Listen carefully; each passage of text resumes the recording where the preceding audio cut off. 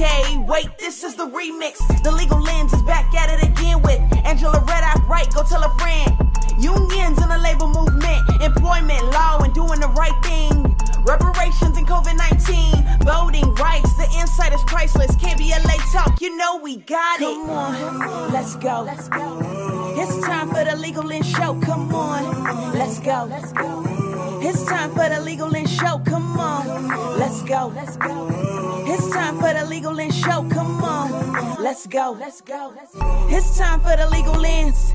It's time for the Legal Lens. Remix.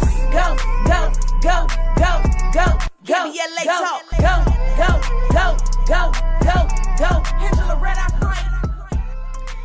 Hello. Happy weekend, KBLA Talk 1580 listeners. This is the third weekend of February 2023, and you are tuned in to the KBLA Talk 1580 Legal Lens with Angela Reddock Wright show, where we bring law to light each Saturday at 11 a.m.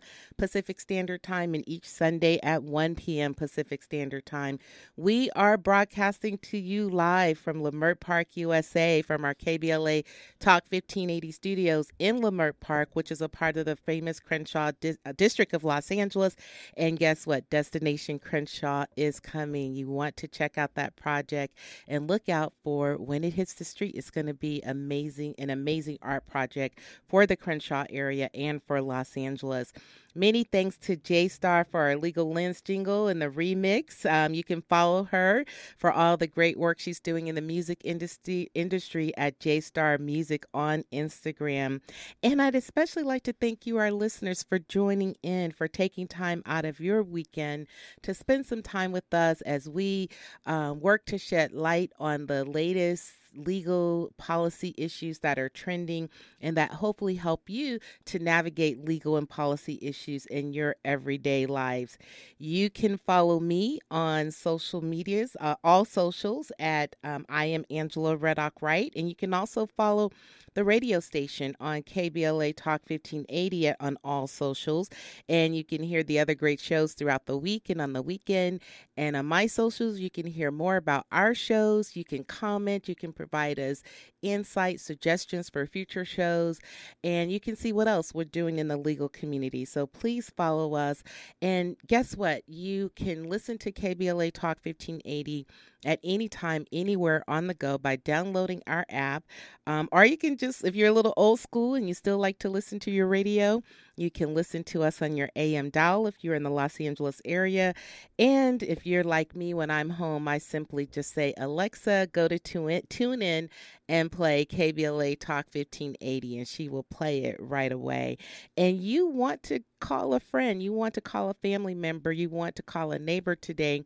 Tell them to download the app. Tell them to tune into their radio through their radio or through Alexa, and tell them they do not want to miss today's show, because we have an amazing guest with us as we continue to celebrate Black History Month.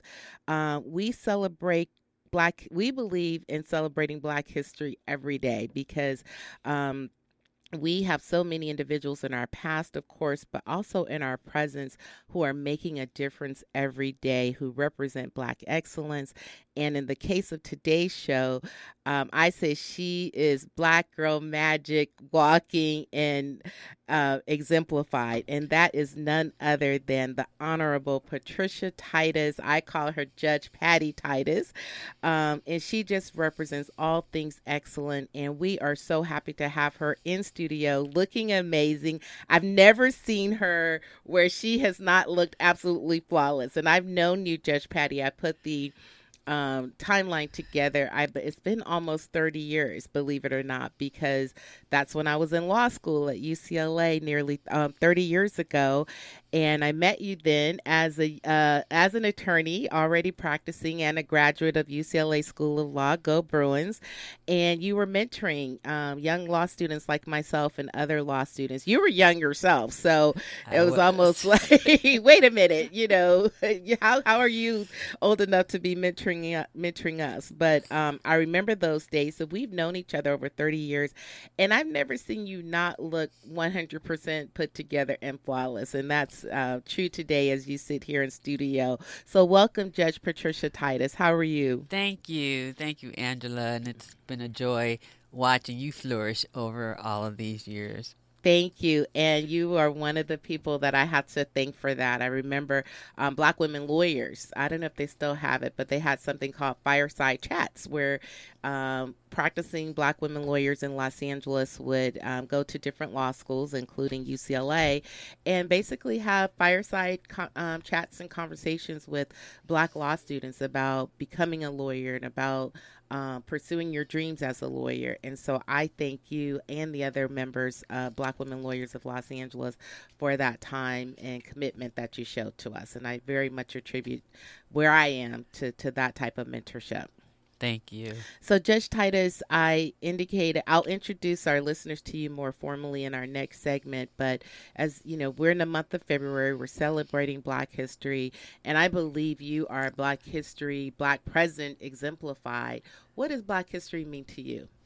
To me, Black history means to celebrate where we've been, where we are, and where we're going, and giving flowers to those on whose shoulders we stand, the unsung and the well-noted, but letting everyone know that we are where we are as a nation because of the contributions of Black people. Yes. And is there any particular figure or figures in Black history that stand out for you as one of your heroes, sheroes, or inspirations? Well, I think all of the civil rights advocates, they had to endure much personal sacrifice in order to make sure that equal justice under the law wasn't some abstract ideal, but something that we as Black Americans could hang on to get our just due. Yes. So Thurgood Marshall, of course, since he was a lawyer and a judge.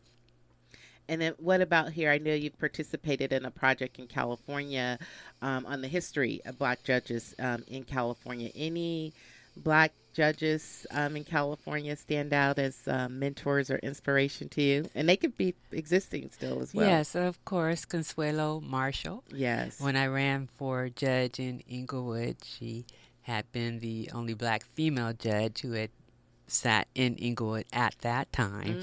So she has always been an inspiration. Yes. And she's on the federal bench, right? Yes, she's on the federal bench now.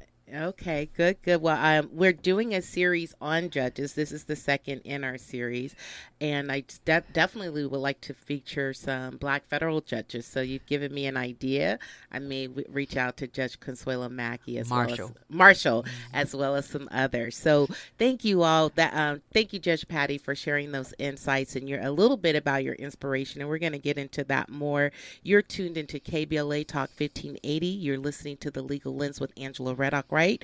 And we are continuing our judge series with Judge Patricia Titus of the Los Angeles Superior Court, Inglewood Court District. You don't want to miss this show. More of Legal Lens with Angela Reddock Wright, helping you see legal issues more clearly when we come forward. Welcome back to KBLA Talk 1580. This is the Legal Lens Show with Angela Reddock Wright, and I'm here with Judge Patricia J. Titus of the Los Angeles Superior Court, and that was Fred Hammond with Glory to Glory, Give Glory to God. And Judge Titus and I are having church here and giving praise in the studio. We always ask our guests what songs they like, what songs inspire them, and today's playlist is from Judge Titus. So thank you for that starting song. We always like to say we like to have devotion on our show, so we always start with the gospel song, our inspirational song. So thank you, Glory to God by Fred Hammond. Welcome back. We're with Judge Patricia J. Titus of the Los Angeles Superior Court, based in the Inglewood Courthouse. And let me formally introduce her. You heard a little bit from her directly prior to our break. Judge Titus, she first ran for judge 22 years ago and has been on the bench since then as a Los Angeles Superior Court judge in the County of Los Angeles. She's currently assigned to the Inglewood Superior Court, where she has been since February 2009. Prior to being a judge, she spent almost 15 years as a criminal prosecutor with the Los Angeles County District Attorney's Office, which we'll talk a little bit about because she certainly left a legacy there. And she received her bachelor's degree from Stanford University and her law degree from my alma mater as well, UCLA School of Law. She's well decorated, has received so many honors and awards, and been a part of so many important initiatives, which we'll highlight some as we continue our discussion.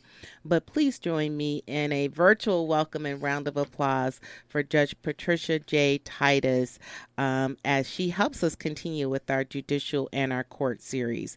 So welcome again, Judge Titus. One of the things I know from having known you for a number of years is that you are beloved in the Los Angeles community. Your family is beloved. People know your parents and their contributions to our community, your sister, and probably even other family connections that I'm not even aware of. But I would consider you a darling of the Los Angeles community. So tell us a little bit more about that, where you grew up, what inspired you? How did you decide to become a lawyer and ultimately a judge? I grew up in the Los Angeles area, not far from here, the West Adams area. However, we did a lot of our business here in the Murr Park and in the Crenshaw area, so this is a very familiar area, and I don't live very far from the studio. My father was an engineer with the city and also the Jet Propulsion Laboratory, and he spent a significant part working for Billy G. Mills, who was at the time a city councilman for the 10th District. His best friend. My mom and his wife were best friends. And then when he ended his political career, he became a Superior Court judge. And that's where he went from the city council to the bench. And so that was our experience. And then another friend of theirs also became a judge, Henry P. Nelson. And so I had male judges in my purview. Didn't have any female judges, but we would spend Sundays having conversations around the dinner table. Our families would have conversations, and that just was of interest to me. Wow. So go ahead. So then in high school, I was involved in student government. And at the time, I'm not sure if they still have it, but they had Girls' Day in government, and they had a judge. And so the people who were matching the girls and the women, professionals, they said, oh, we have a female judge. Would you like to be with her? And I'm like, yeah. I hadn't thought that I wanted to be a judge at that point. But, of course, since I was familiar with lawyers and judges, I hadn't met a female judge, so I wanted to meet her, and it was Vanel Spencer, who knew that she was going to become a superstar. And on the day I was with her, shadowing her, walking around with her, she got sworn into the Superior Court. And the Women Lawyers Association of Los Angeles had a luncheon, and she took me to the luncheon. And so I was there and watched her take the oath of office. I didn't really know what I was watching. All I knew was I was with a very important person who was taking time to speak to me. I didn't know this was a snapshot of my future, but that's how God operates. Just like David and King Saul. David was anointed to be king, but he was a shepherd boy. But David put it in the palace so that he could see how a king operates. So when it was his appointed time to step into his role, he had an excellent example. Yes. Wow. What I didn't know that about your background and in your experience. And just for our listeners, you gave a little insight about Judge Spencer, but what was she also the first African American woman to serve in the Los Angeles Superior Court? Los Angeles Municipal Court, first female judge. I'm not sure if Superior Court, but then she was elevated to the Court of Appeal, where she stayed until she retired. Yes. Well, wonderful. So you talked about what inspired you, or you didn't know at that point that you wanted to be a judge per se, but as you said, God sort of sets things up, and his own wonderful way, right? Right. So at what point did you decide to become a lawyer and ultimately become a judge? So then, just being in school, most of my friends were pre-med, but because of my background and talking, and I actually majored in political science, I knew I didn't want to be a doctor. So a lawyer was an obvious choice for me, because in Stanford, it's like you were pre-med, pre-law, or engineering, and then business. That seemed to be what people were going into. But when I go out to elementary schools or middle schools or even high schools and talk to students about becoming lawyers, I'm like, do you always have something to say about everything? You want your voice to be heard? Are you questioning? Do you like to write? Do you like to read? And I fit all those things. I always had something to say. I thought I could do it better than other people. I like to read and I like to write. So those qualities help lawyers become excellent when they're actually working in the profession. Yeah, they're definitely great traits. And so, as you know, last week's show we had Judge Rupert Birdsong and Judge Roderick Shelton, both Los Angeles Superior Court judges as well. And Judge Birdsong was appointed to the court. Judge Shelton originally ran for the in court. San Diego. In San Diego, yes. right. So what was your path to becoming a judge? So I also ran for election.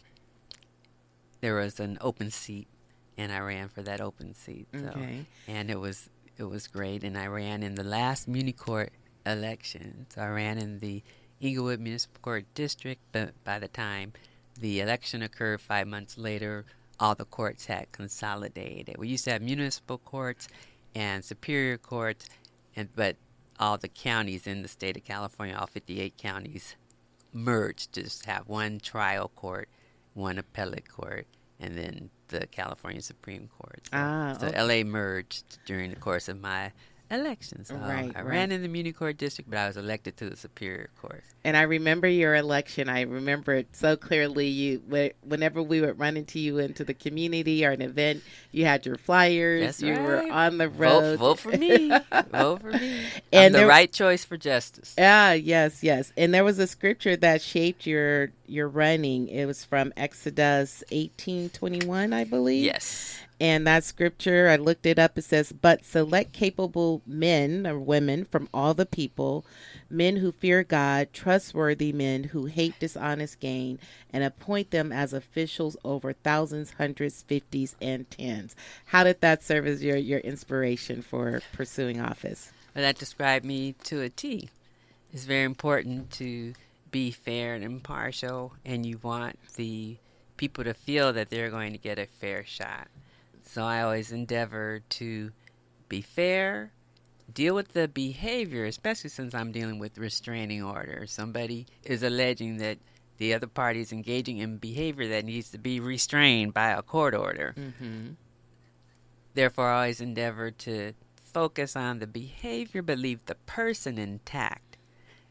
You made a mistake, you're going to be restrained for 3 years, but I don't allow the other parties to do the name calling. Instead, we just deal with the behavior. Was the behavior out of bounds, or the behavior need to be restrained, and were you able to prove it? And if so, an order goes forward. Right.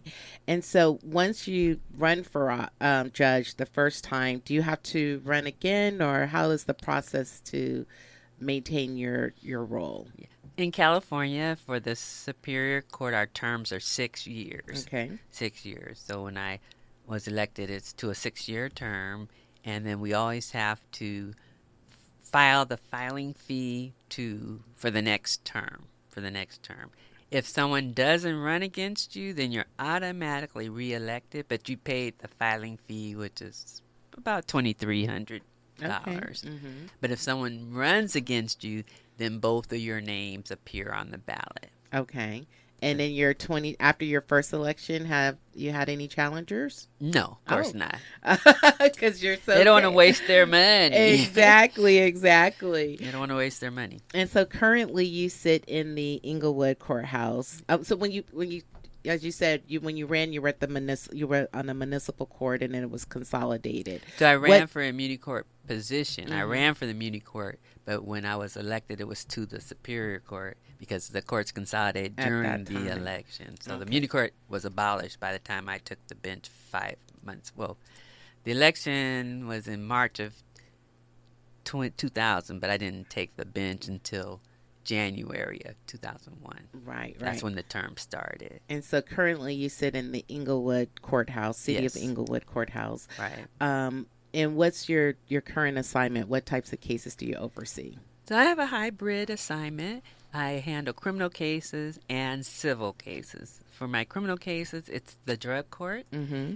The voters determine that they want treatment for a certain class of crimes. So if someone is arrested for possessing drugs, for personal use, a small amount for sale or even sale, they can go through a 1-year drug treatment program, assuming they are doing these things to support a drug habit, because you can't just be a seller out there making money like Breaking Bad. I never watched that series, but I don't know if he ever used drugs in the show, but he made it a business. Right. That person can't do drug court. I actually had somebody like that, and I'm like, absolutely not.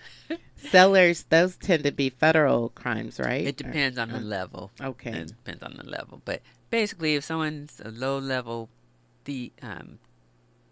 engages in low-level theft crimes or possession of drugs, even some identity theft, low-level, then and if still fueled by a drug addiction, then they can complete a drug court program for 1 year and then get the criminal cases dismissed off their record. Okay. So you oversee drug court And then on the civil side, I handle restraining orders. Domestic violence restraining orders are probably 75% of the restraining orders I handle.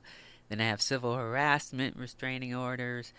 Those are primarily disputes between neighbors, often over parking and noise. And then workplace violence restraining orders, and also elder abuse. Wow, some really critical areas that impact us every day. Yes. And we're definitely going to delve in at least into a couple of those areas. We may not be able to get into all of them. But before we do, I just, again, it's, many of our listeners may not have met a judge, or at least not met a judge just sitting down one-on-one or really interacted with the judge. So I really want them to get a sense of what it means to be a judge. What does your day look like? You arrive at work at what time? You take the bench at what time? Are you on the bench every day? What does your day look like? So every day we have court every day. The clerk and the bailiff open the courtroom and the people come in. The lawyers talk to them on the restraining orders if they have lawyers. A lot of my restraining order cases are pro per, just the parties themselves. So they come in, give them time to get there. They figure out where they are on the calendar. If they're ready to go forward, they talk to the clerk. That usually takes 30 minutes or so. And then I take the bench and I call the calendar. So every day cases are assigned to be heard on that particular day. And we have a printout. And all our cases are online, except for the criminal cases, they're still paper files. But they're working to get those online as well. But we have a calendar, and then either I have the physical file or the files are on the computer, and we just go through the cases that were set for that day. Okay. And do you, on the civil side, do you have to write opinions or decisions at all? No, it's just oral, and then the clerk makes the minute order afterwards. Okay. And then we're issuing the order, the written order, and that's scanned into the system as well. Right, right. So judges are practicing lawyers generally before they become judges. So in California, you have to be a licensed lawyer for at least 10 years before you're eligible to be a judge. There are other places that have, say, justices of the peace. I don't even know if California has those, but to be a judge, you have to be a lawyer for at least 10 years in good standing before you're eligible to become a judge. Right, right. Okay, we are at our news and traffic moment here, so we are going to continue our conversation with Judge Patricia J. Titus, but I have a couple more questions just about what it means to be a judge. One being, what's the difference between a judge and a commissioner? A lot of folks go before a commissioner. And then what kind of training do you receive? And then we're going to jump into specifics about her courtroom and some of the issues that she oversees. So stay tuned with us. We're talking to Judge Patricia J. Titus as a part of our court series. You're listening to KBLA Talk 1580. This is the Legal Lens Show with Angela Reddock Wright Show, and we are here with Los Angeles Superior Court Judge, the Honorable Patricia J. Titus, who currently sits in the Inglewood Courthouse overseeing criminal cases, specifically the drug court. Her in the criminal area is called the drug court, and she also oversees civil cases related to domestic violence, civil harassment, workplace violence, and elder abuse. And so we're going to jump into some of those areas. And if you're listening in and you have questions about any of those areas, definitely give us a call at 1-800-920-1580, 1-800-920-1580 on our KBLA Talk 1580 power lines. And lastly, that was Whitney Houston, I'm Every Woman, another favorite song of Judge Patricia Titus. And she represents every woman here today. So thank you for that song. Judge Titus, before we came forward following news and traffic, we were talking about your pathway to becoming a judge and what your day looks like. And I just had a couple other questions for you in that area. What training? So judges come from all different backgrounds in terms of practicing law. You were a deputy district attorney before, so I know you have a criminal background. But what training do judges receive to kind of oversee the specific matters that they oversee? So we are absolutely trained. We have a judges college. Okay. We have an orientation to transition from being an advocate as a lawyer to the judge who's just deciding if the standard has been met. The LA Superior Court has ongoing training, but starting off it's a 2-week training. Mm-hmm. Then the Judges College is 2 weeks, and there's judges throughout the state that meet in San Francisco to get trained in their upcoming areas. And then ongoing on a monthly and even weekly basis, we just have judicial education series that are handled by the court, by the state organization that oversees the California courts, and then we have national organizations as well. Okay, that's good to know. So we have well-trained judges. And it's ongoing. It's ongoing. We have continuing education credits that we have to have. Good. And then another quick thing. Sometimes individuals, they'll be assigned to someone with the title of judge like yourself or commissioner. What's the difference between a judge and a commissioner? So a judge is elected or appointed, elected by the people or appointed by the governor. Mm-hmm. A commissioner is hired by the judges of their court to perform the judicial function. Okay. So they're considered subordinate judicial officers, but they are judicial officers, and that's why when people come to court and they have a commissioner, they have to sign a paper saying that they agree to have a commissioner listen to their matter. But they're well trained just as we are well trained. The difference is that we're elected by the people or appointed by the governor, the judges.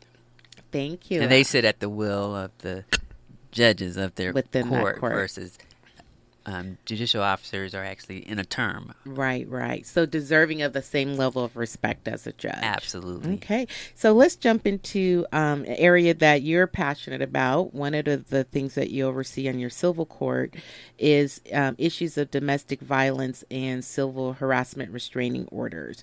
And you've actually written a book called Friends, acronym Friends, FRIENDS for life, 7 keys to supporting loved ones experiencing domestic violence.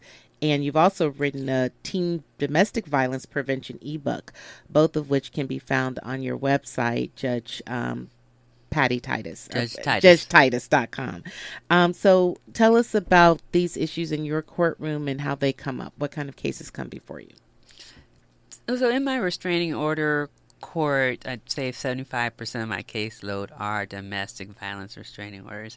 Domestic violence isn't limited to physical violence. There's a plethora of behavior that is considered abusive: emotional abuse, gaslighting, repeatedly having infidelity where you're exposing the partner to random people coming in the house or to diseases, threatening to hit the person. I mean, I had a case where the woman was standing by the big screen TV, which was on the wall, and the father of the family busted the TV, but the TV was right by her face. The kids weren't in the room, but they're on the other side of the room. It was the TV they watched. So everyone was terrified. Wow. He didn't hit her, but he hit the TV and threw his fist toward her face.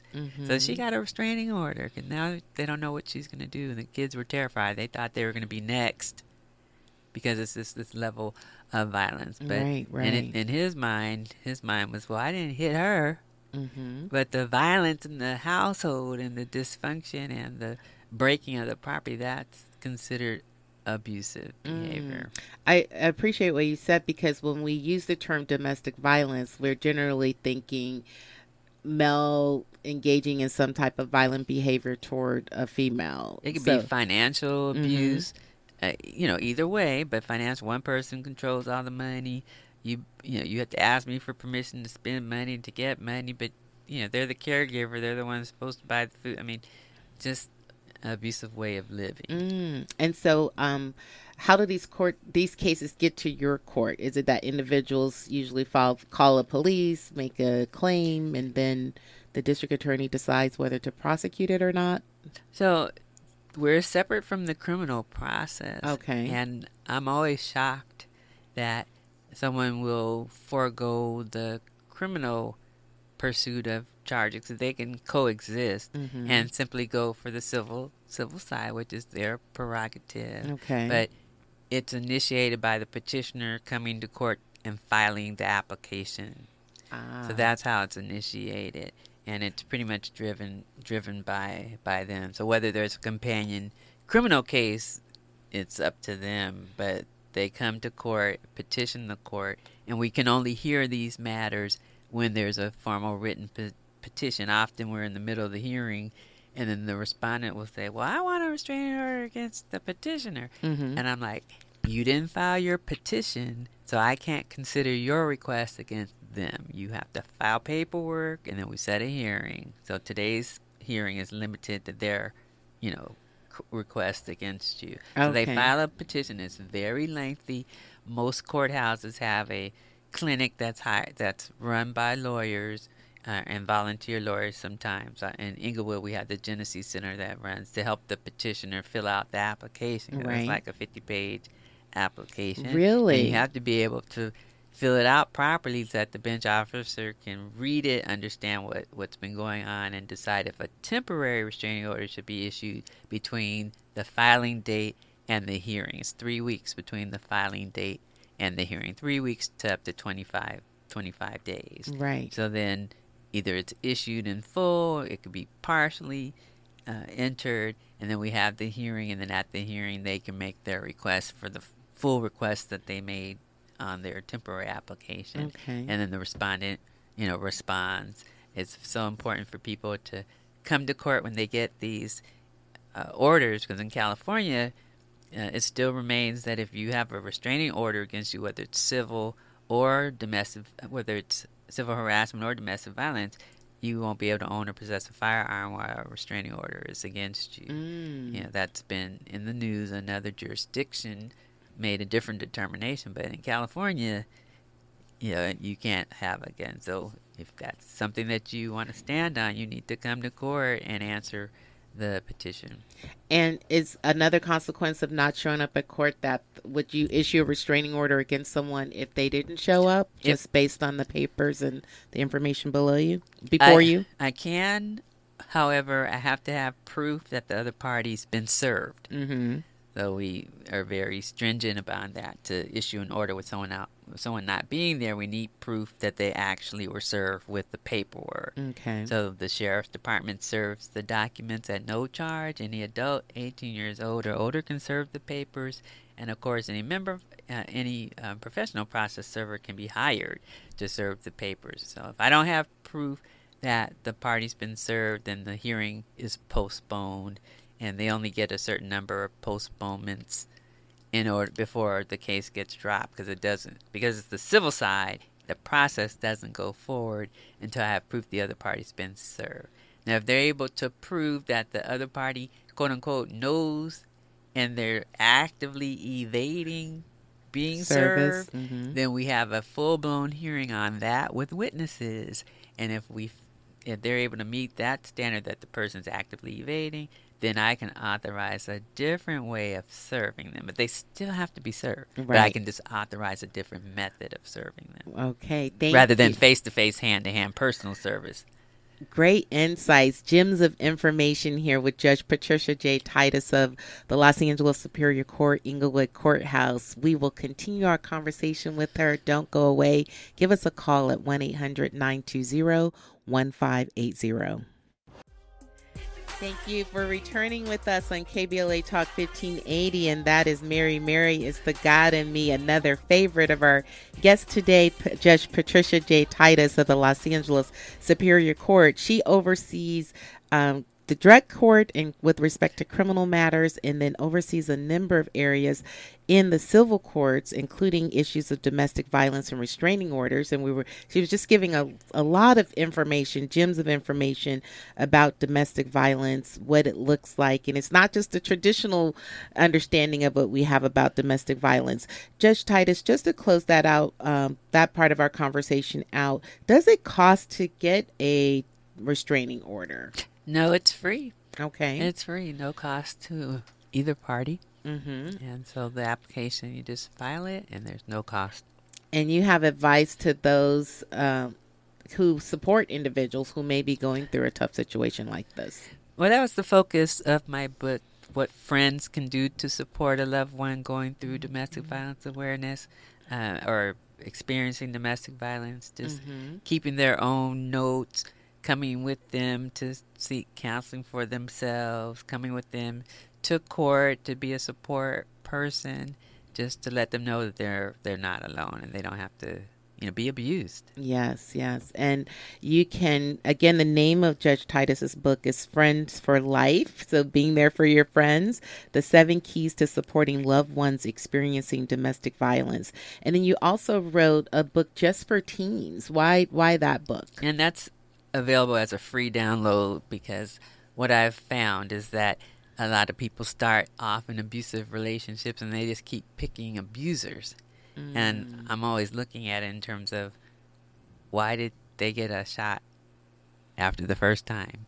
They showed you that they weren't going to treat you properly. Right. And sometimes it's just inexperience.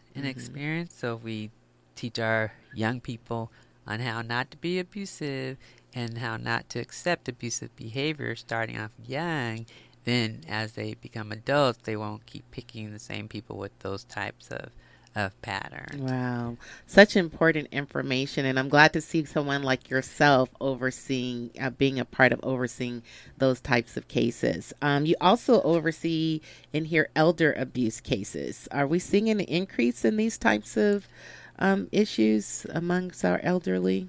Well, especially in Los Angeles, where even if your house was a shack, it's worth $500,000. Right. Or more. Right.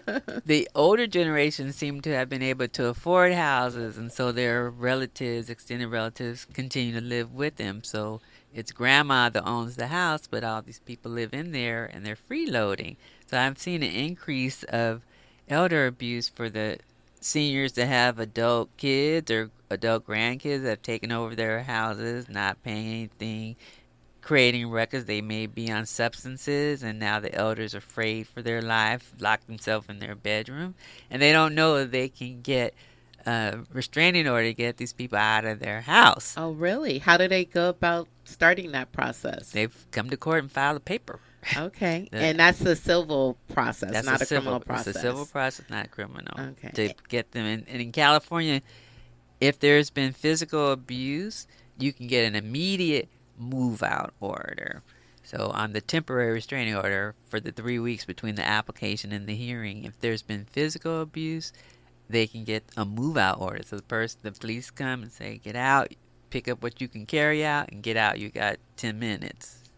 But if there's no physical abuse, then you have to wait the 3 weeks to the hearing.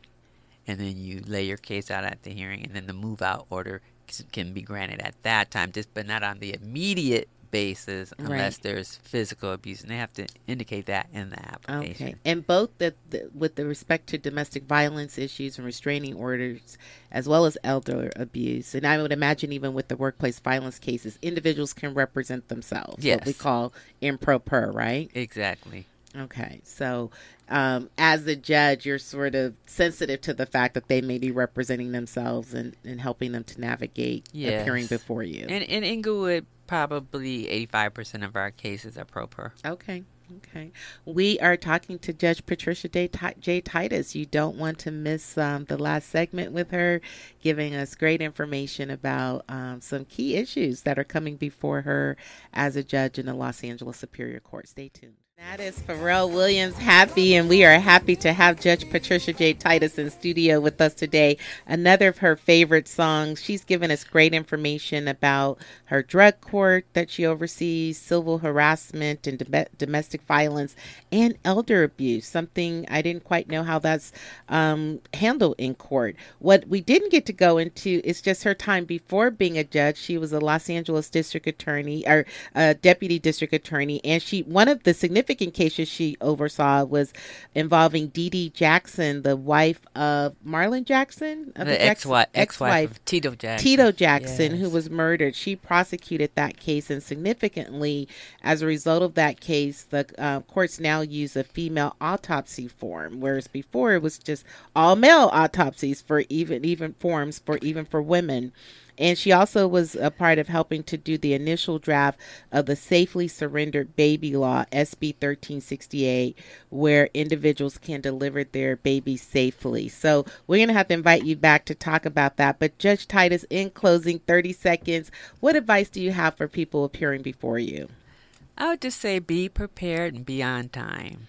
Bring your evidence with you to court. You'll allege all these things, and then you don't have any proof. We need proof. We need proof. Yes. And as I mentioned, she's written a book, Friends for Life, 7 Keys to Supporting Loved Ones Experiencing Domestic Violence. You can get that book on Amazon.com.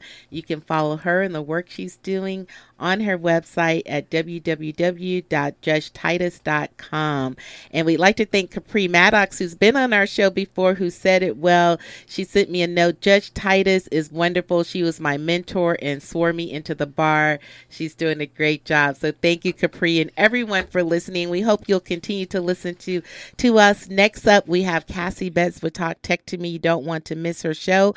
And you want to join us again next weekend at the same time, same bat channel, where we continue to bring to you great guests who are engaged and involved in the legal process, setting law, engaged in policy.